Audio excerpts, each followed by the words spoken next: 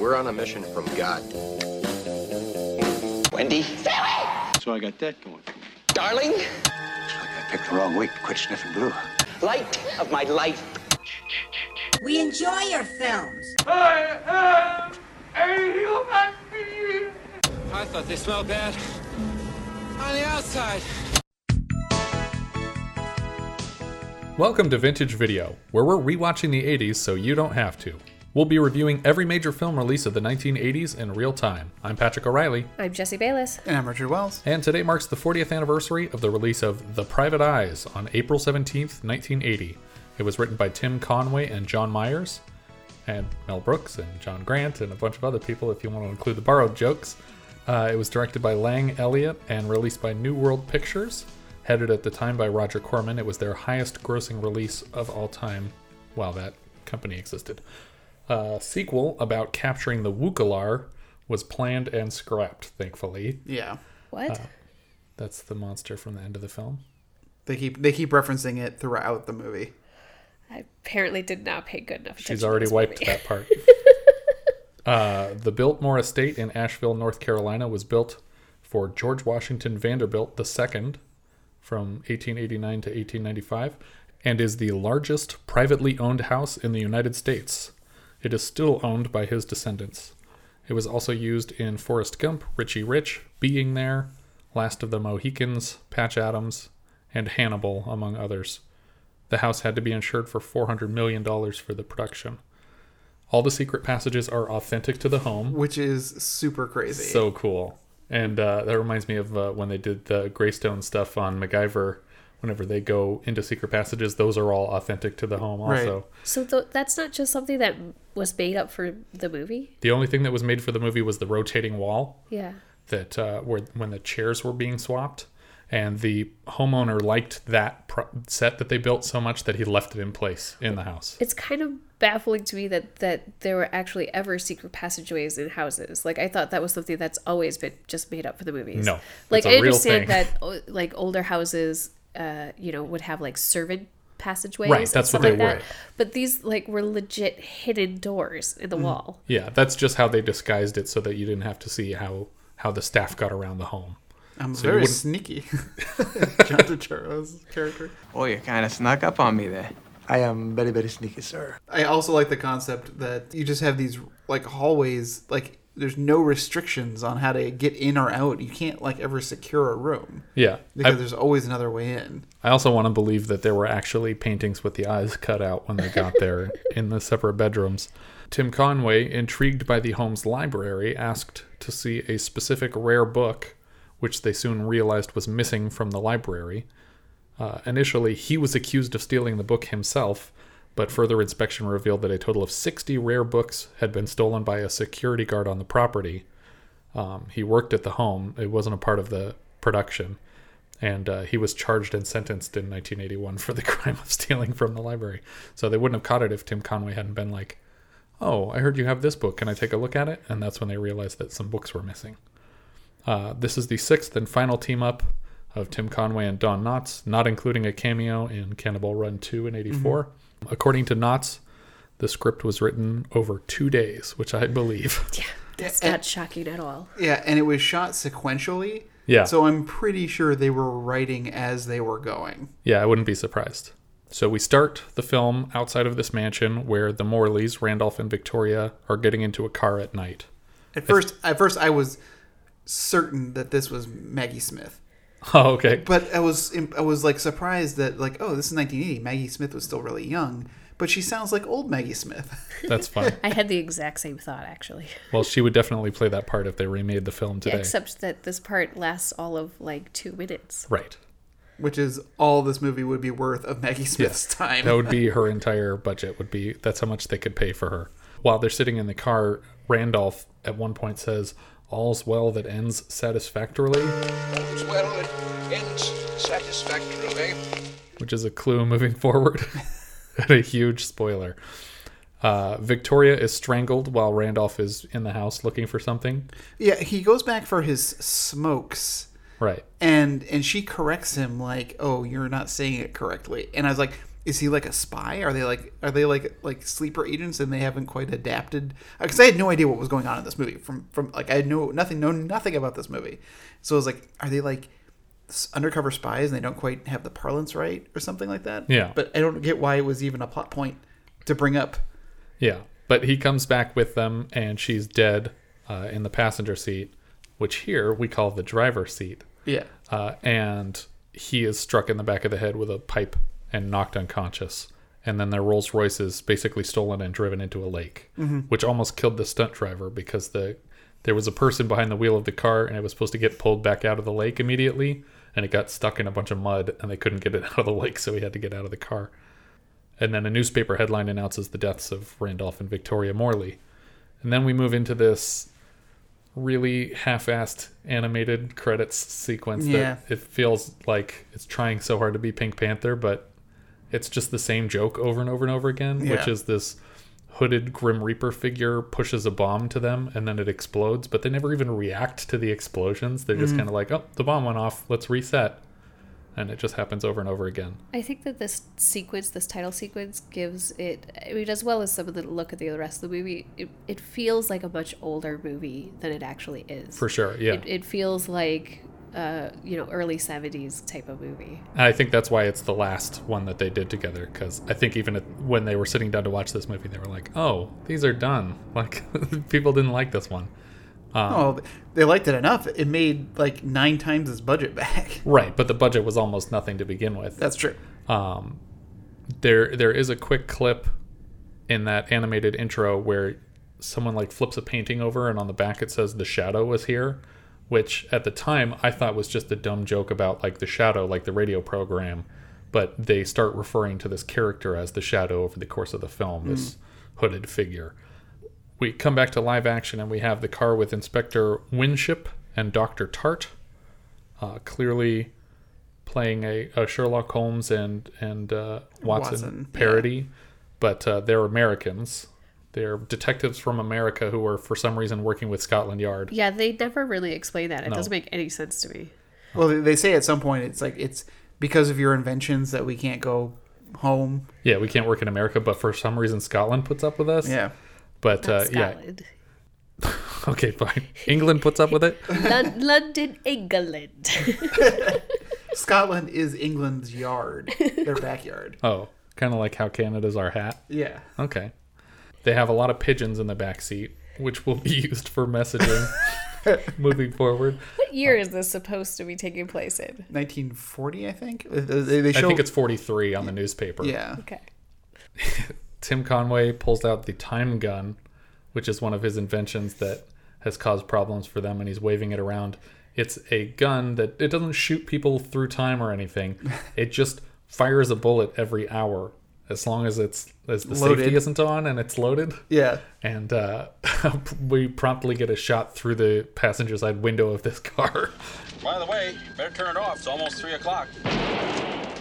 And then I like Tim Conway just sort of like pulling the panes of glass out of the window and like pushing it into the road.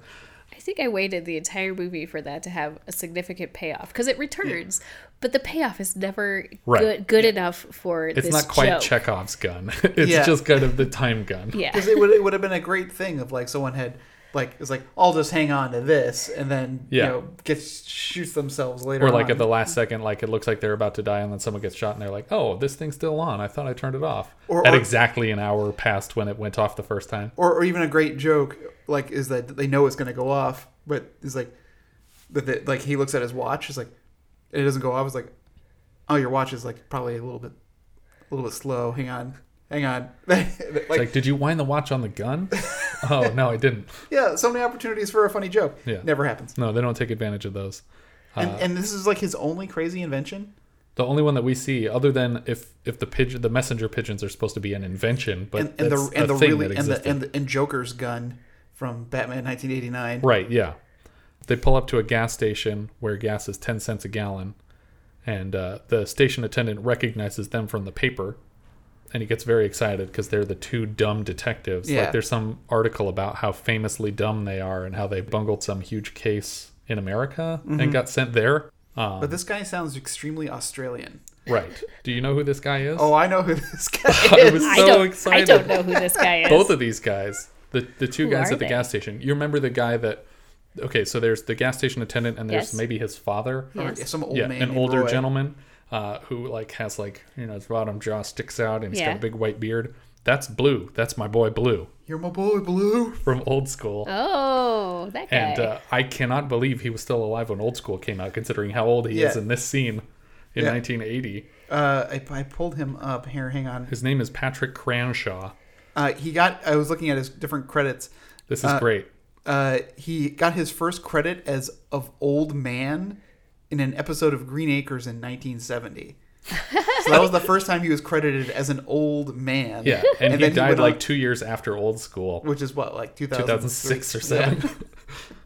But he also plays the hobo in Pee-wee's Big Adventure. Nice. He's an ancient sorter in the Hudsucker Proxy, Yeah. the guy on the assembly line. And he plays Norm's grandpa on the Norm series, the sitcom on Norm Macdonald. But the gas station attendant is Abe Lincoln from Bill and Ted's Excellent Adventure. Isn't that awesome? That's wonderful. I Yes. love these two people are my favorite people in the movie, and they don't show up past this scene, which is It's sad. like when you see Socrates in Scrooged. And you're Right. like, oh, so great. Are you him? Are you he? Of course, because they're idiots, they sign the autographs on the paper about how they're idiots, and then promptly blow up the gas station, spilling gas everywhere and knocking someone's cigar on the ground so that the whole thing goes up in flames. And while they're making a joke about how they're certain to leave a trail of their screw-ups. And then they pull up to the mansion. We get the Bond theme very briefly here. I heard that as well. Yeah, they worked it into like the beginning of the score to the film.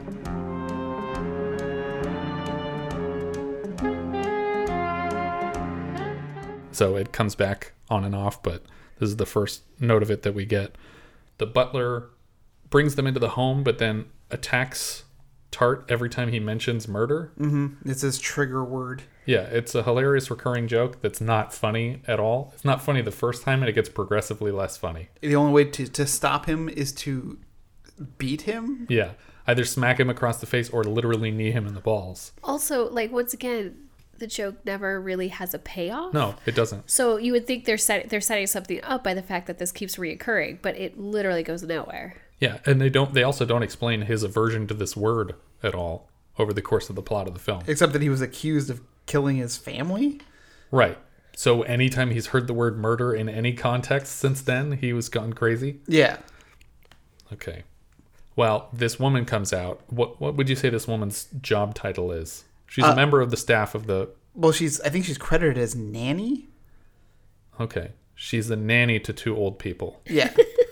Interesting. Well, it's not the weirdest cast of characters that they have. No. But I'm just saying, like, when I was going through it, I was like, oh, is this like... This is the groundskeeper? No, it's not the groundskeeper. There's a groundskeeper character. Is this a maid? No, it's not the maid. Who is this person? What is her title? What does she do for the house? Is she the chef? No, she's not the chef. There's a chef. So I'm not clear what The chef. what this woman's official title is, but she's the one who keeps slapping and kneeing the butler in the balls so that he will stop freaking out about the word murder. They present a letter signed by Lord Morley after his death, asking him to investigate his death. Mm-hmm. It's not a joke. It just doesn't make sense. Then they steal the walk this way joke because the butler got kneed in the balls and he says walk this way and he sort of limps off screen and then the other two limp off screen to follow him. We see a hooded figure watching from behind a hidden door in the wall. Very obviously watching. Yeah. Like later on they use the old eye behind the painting gag. But here it's clearly in view of everyone. Yeah, it's just leaning in a doorway. Yeah. They're introduced to the mistress, Randolph's mistress, and she says that she's the sole heir to the fortune, but if she dies, that the staff gets to split the money. She's not the mistress She's just the mistress of the house. of the house. Yeah, like head of household type So thing. she's cheating with the house. Yes. Got it. Now I understand it completely. Anyway, she's the sole heir to the fortune, and if she dies, then the staff gets it. Tim Conway decides he's going to send a message to Scotland Yard. This is the only time I laughed in the movie. This I is think. a really solid joke that actually got me. He takes out a pigeon, he writes the message, and then he goes to throw it out the window. But the window is shut, and he throws a live pigeon through a plate glass window. Better send it off to the yard and let them know we're here. And then we see it, like, disoriented. It can't even fly anymore. It probably broke its neck. No, they probably just drugged him or something. Yeah, no, I don't know. That was pretty upsetting. Maybe they just threw it through a plate glass window. But either way, it's funny the way it wobbles around on the ground afterwards. At Vintage Video, we do not condone the harming of animals for the making of films. Correct. I'm ironically enjoying Only when it was funny. Yeah. Only before they put a disclaimer at the ends of films. Which didn't happen until, I think, 83. The two detectives move into Morley's office, where they find something in the trash. It's the newspaper. It's the article about how dumb they are. Yeah. And how they screwed up the case. The implication being, I think that someone read that article and then sent them the letter to hire them after reading about how dumb they were. Like, they specifically wanted 2 bad detectives on the case. Mm-hmm. They move through the hidden passageways. Yeah, they find a walk-in humidor. Right. And they go to grab a cigar, but there's a dog locked up inside, and the dog scares them into tumbling backwards through the first secret door. Right. And as they're moving through this passage, they find Santa's skeleton. What was happening? I think the implication is that Santa actually died in this chimney. Yeah. And they fall through the chimney and roll out into the living room. Well, a bomb, a classic cartoon-style round bomb with fuse rolls out. But it doesn't actually injure them in any way beyond just like pushing them down this chimney. And they roll out of a fireplace into the middle of a living room where they meet the entire staff of the property. Which is surprisingly few people for how big this place is. Right. But each one of them is just insane. Yes. So as we're moving through, I think the first person we meet is the chef. Maybe. I have them all listed. Okay. But I don't have them in any particular order. So the chef is an Asian stereotype. It's actually at least played by a Japanese person. Yeah, but I just feel so bad for him. Yeah. Because it's just everything that's wrong with everything. And I feel like they saw Murder by Death and they were like, oh, those kind of jokes are okay. And it's like, no, that's the point. You have to do it exactly right to make it clear that you're making a joke about how they use those characters in old movies. Right. And here it just feels like you're trying to make jokes about Chinese and Japanese people. I felt like that throughout the entire movie, that they saw Murder by Death and they're like, we could do that. Yeah. And then they really didn't do that. Yeah. So the chef is the first person they meet, and he's basically like a crazy samurai on top of being the chef of the house. We meet the maid, who is like this classic French maid. Yeah. She's wearing the French maid outfit. She's like blonde and has a French accent. We meet the groundskeeper, who's like a crazy old Scottish guy covered in dirt.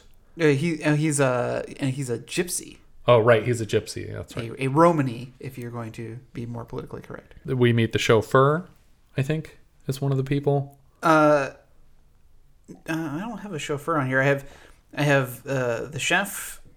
I have the groundskeeper Tibbet, the gypsy.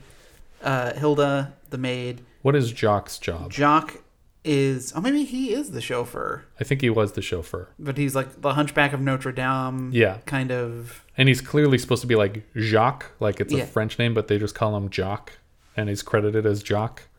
And then we have the butler and the woman from the front door. And when I was reading up about the movie, like they credit the woman who speaks with a German accent as a Nazi.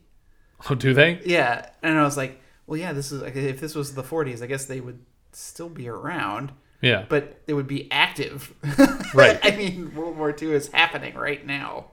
But this woman was, for some reason, a Nazi and working as a maid in London. Yeah.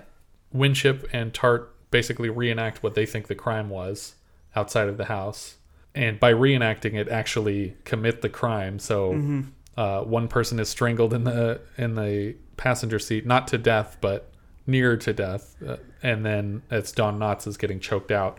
And then Tim Conway starts the car and basically drives it off like he's going to drive it into the lake again. Yeah. Dr. Tart has to, like, in a Sherlock Holmesian style, recreate the crime scene mentally, but instead of doing it mentally, does it completely again. Yeah.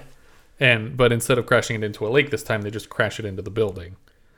And Don Knotts makes a huge leap of like, oh, so he was strangled, he was struck over the head, and the killer stood on the running board and drove the car into the lake. It's like, how did you deduce any of this? Yeah. I guess we're just trying to move the plot forward. Yeah, we're just trying to say, we know exactly what happened in that scene. So just take it at face value that we know what happened in that scene. Okay, moving forward, we have the maid is cleaning a hallway when a hand reaches out of a hole in the wall to poison a drink on a cart that she has.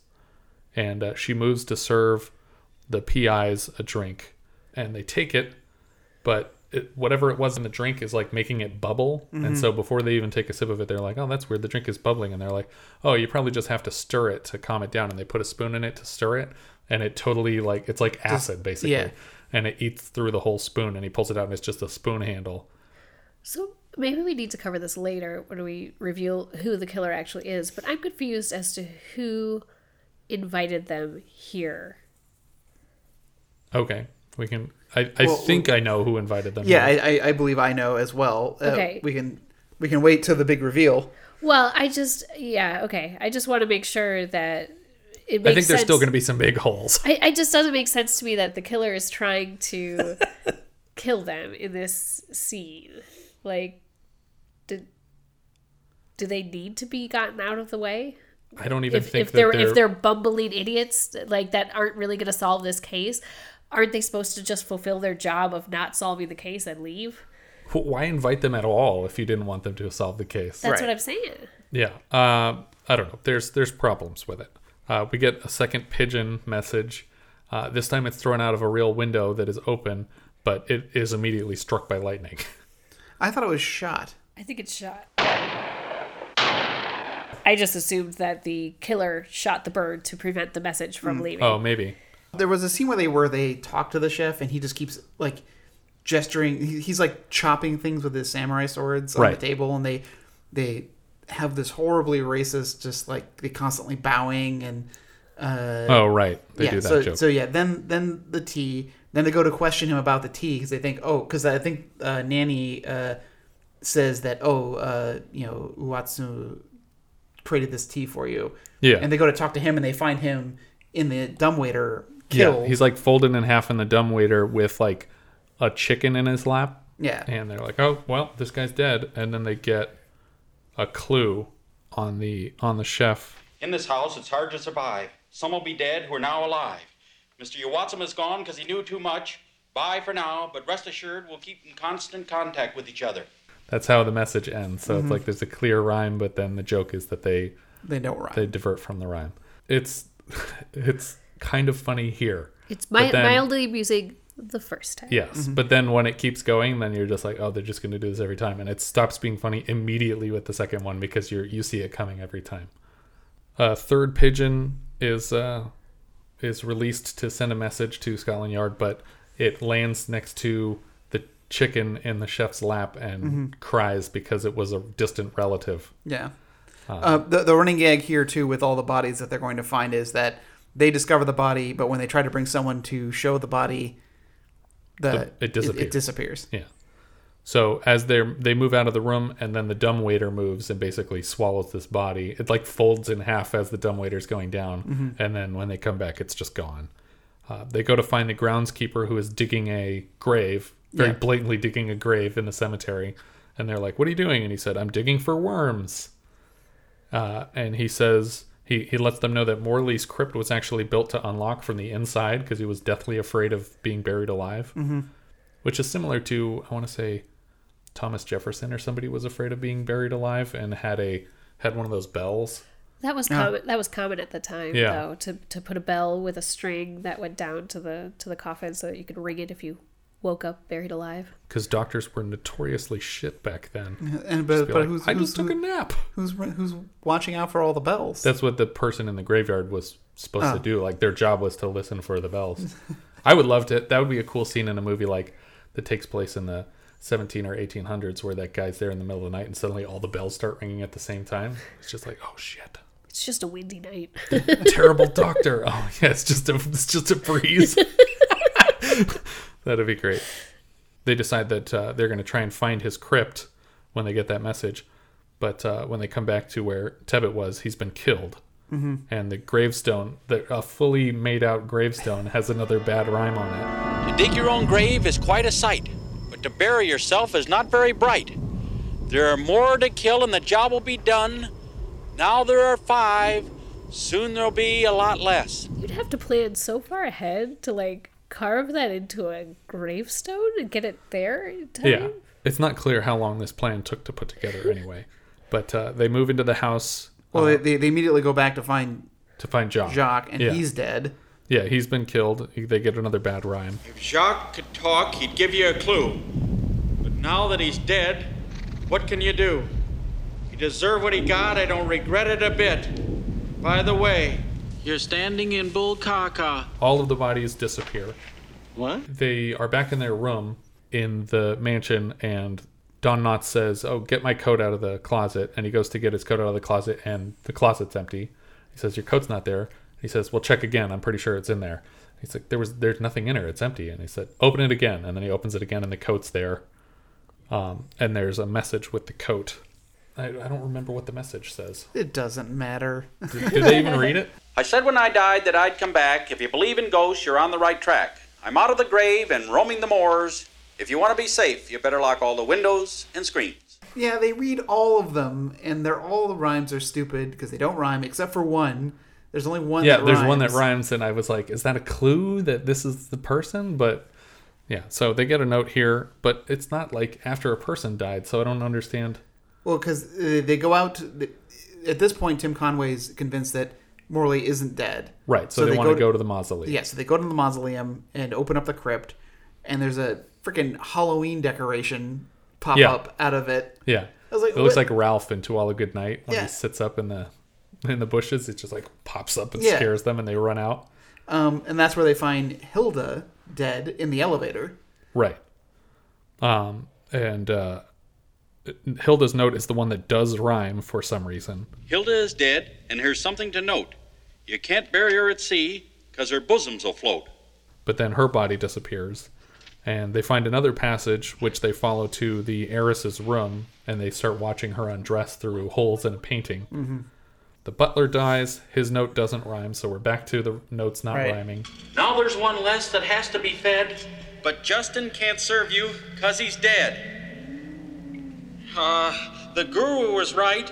You can come back. When you said there was a ghost, you were on the right trail. Tart is killed? Because they're moving through a passage and they find the butler's body in a chair.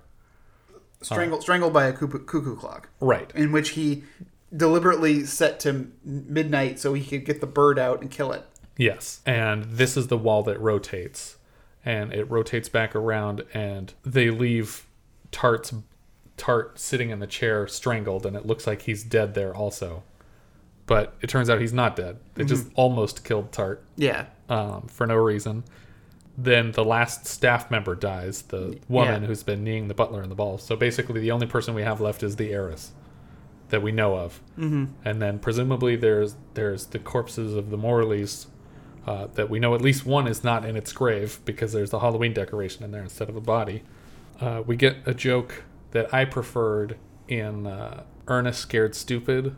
Our two detectives follow the clues to a trap room where they're almost beheaded, but then they get dumped through a garbage chute and squeezed into a block of trash, which I think Ernest P. Worrell did best because he's like walking around with the block of trash around him.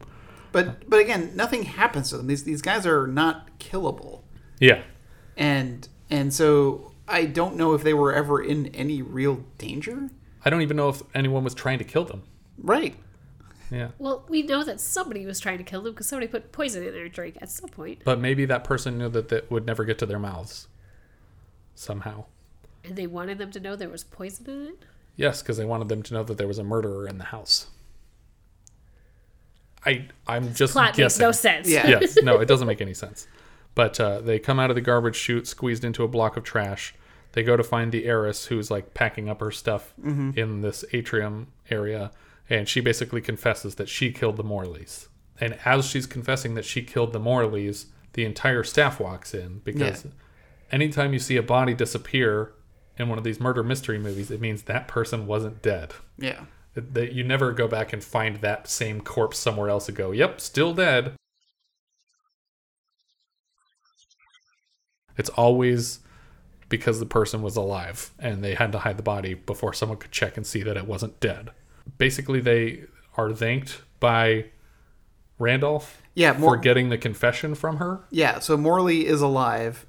He is the Shadow, or at least was the Shadow sometimes, because in his flashback, he sees Phyllis as the Shadow. Right.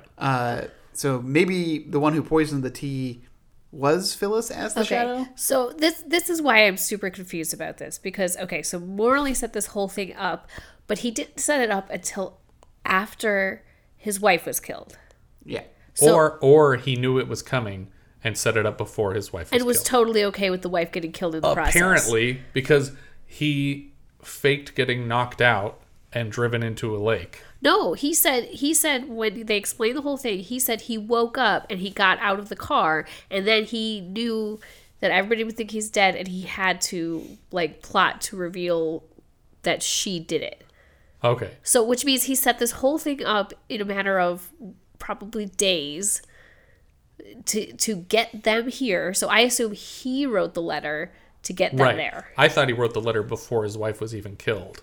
No, see, I'm more with Jesse. I think that he wrote it that night. Yeah, he walked sopping wet back into the castle and wrote the letter. Okay, got the staff together. Said, "Hey, Phyllis has tried to kill me. Here's the plan."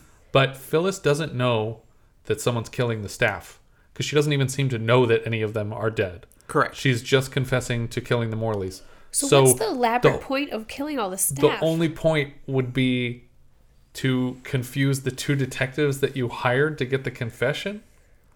I'm assuming that this is like a Harry Crumb situation in which that they're just so infuriating that she just was like, yes, fine. I did it. I killed them. I'm sick of you two. Yeah. Either way, I don't get it. And the motivations don't make any sense. Yeah. And the timing doesn't make any sense. But they're rewarded with a large sarcophagus that we saw in one of the passages that they were sneaking through. And as they're driving, they continue their discussion of the Wukalar, which is a large pig-faced man creature, which then rises from the sarcophagus predictably and attacks them in the car.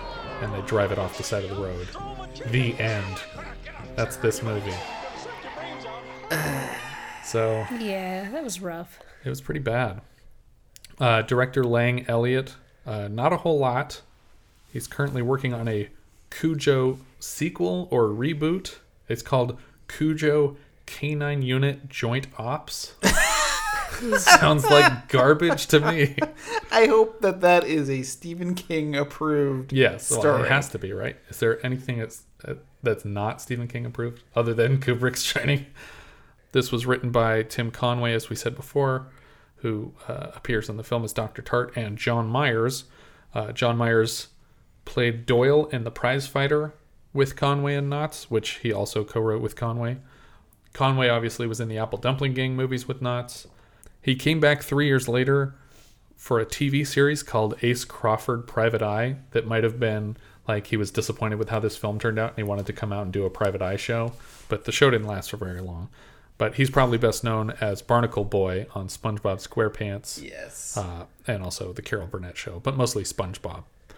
Don Knotts was Inspector Winship, who you probably know from The Andy Griffith Show or Three's Company. He also appears in Mad, Mad, Mad, Mad World and a bunch of other Disney live-action cartoons and all kinds of stuff. This is what's really upsetting. That I believe that Don Knotts and Tim Conway are better than this. And I believe that Don Knotts is better than this. Okay, fair enough. Because Don Knotts had a long career before and had a long career after this movie. Both just his voice and just his, Mr. Furley is a classic TV character. Yeah. But this just seemed like, a cash grab or what? I don't know what it Yeah, was. there was really not much thought put into it. And I watched the Apple Dumpling Gang to prepare for this, and they're essentially playing the same exact characters, which are goofy and not funny, and I can't believe that movie got a sequel either. Trisha Noble was Mistress Phyllis Morley. That's the suspected Maggie Smith. She plays Jobel Naberi in Revenge of the Sith. I don't know who that is. I thought you might. I think that you're thinking of I think you have the wrong Morley. Trisha Noble plays the young Morley. Mistress Morley. Yeah. But yeah, she plays Padme's mother in episodes 2 and 3, whose scenes were deleted. Oh, really? So she's in them, but she's not in them. Okay, so that was the mistress, not the Maggie Smith character. Yeah. Bernard Fox was the butler, Justin, who keeps getting kneed in the balls. He's the voice of the chairman in the Rescuers movies, Rescuers and Rescuers Down Under.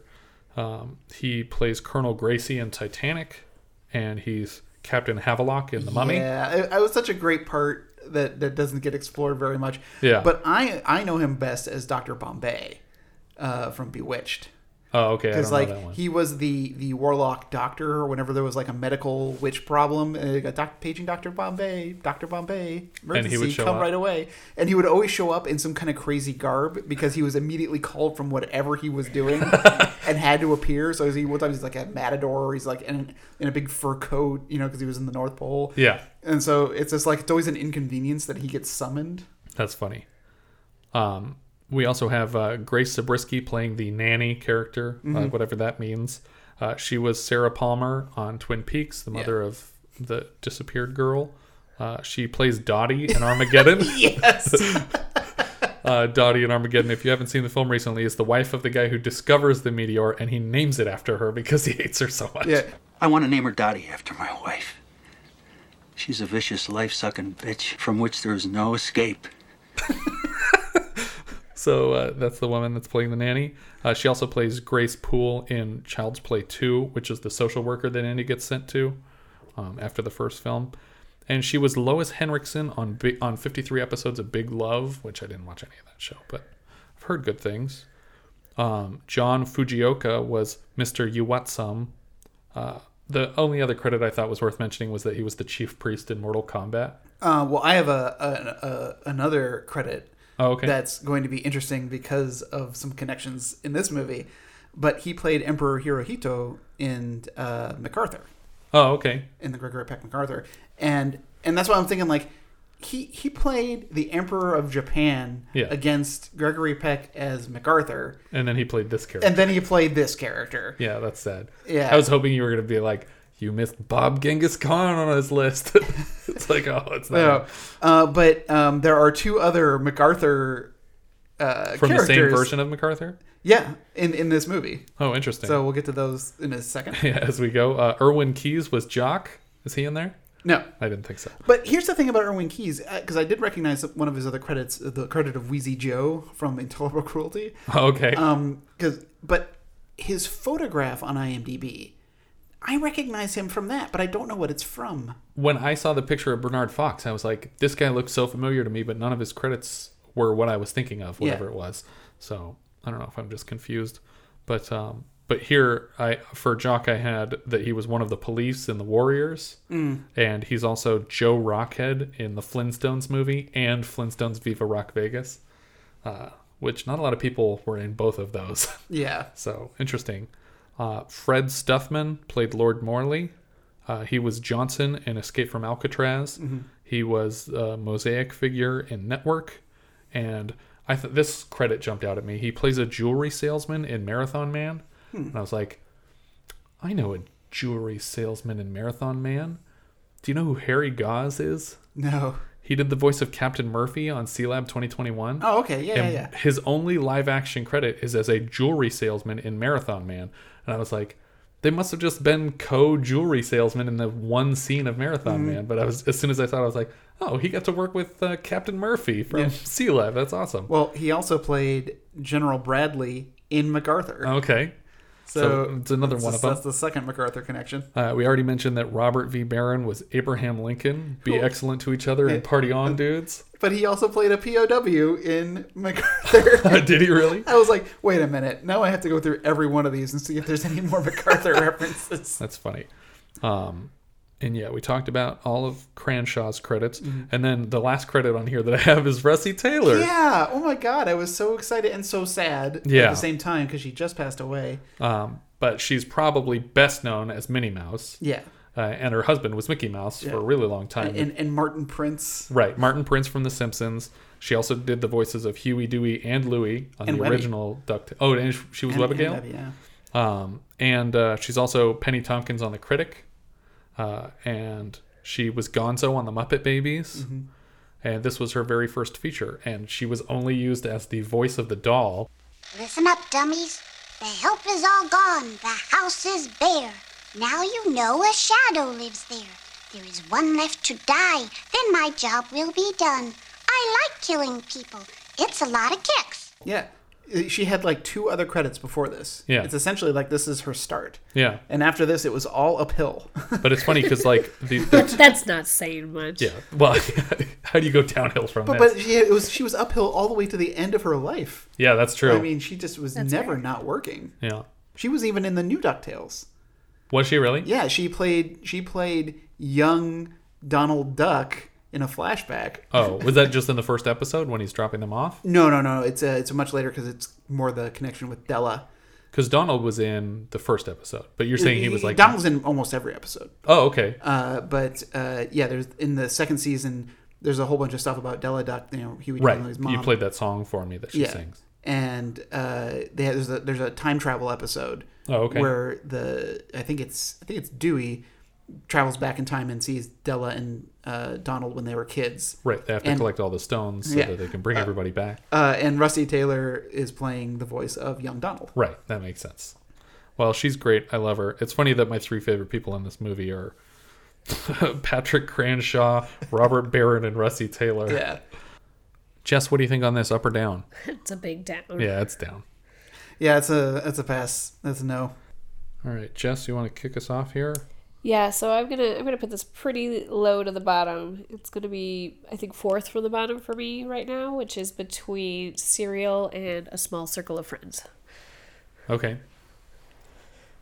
Mine is above Serial, but below Forbidden Zone.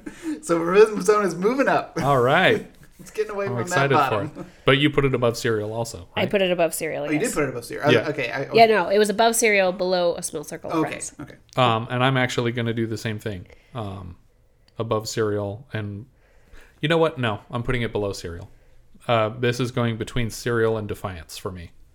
I think that's about it for this one. If you guys have anything you'd like to share with us, we are Vintage Video Pod on Twitter, Facebook, Instagram, and Letterboxd. Or as we've said before, you can find each of our full movie rankings for the year. We can also be found at vintagevideopodcast.com. Please consider rating us on iTunes to help people find the show. And if you take the time to leave us a review, we will thank you personally in an upcoming episode.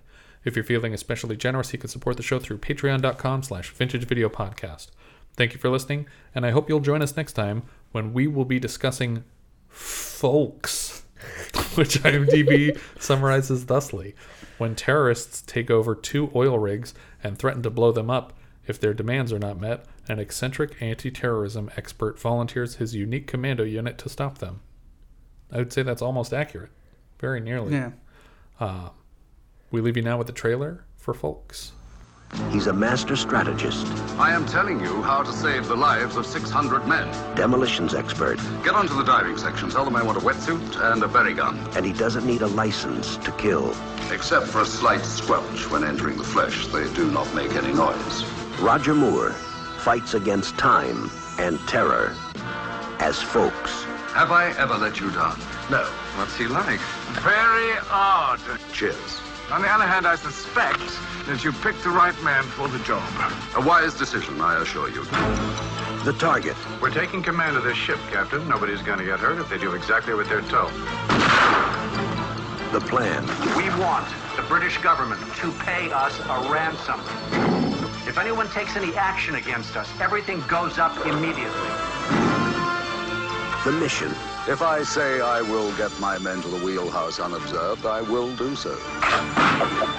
The man. Yesterday, one man completed the exercise. Today, you will all complete the exercise. Folks is fearless. There are over 600 people relying on us to save their lives. Folks is fatal. Kramer and his odious colleagues will be dead. Folks is fantastic. 3, 2, 1, go!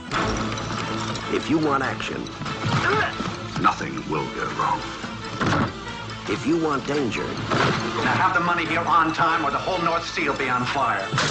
If you want adventure, everything is to go as planned. If you want excitement,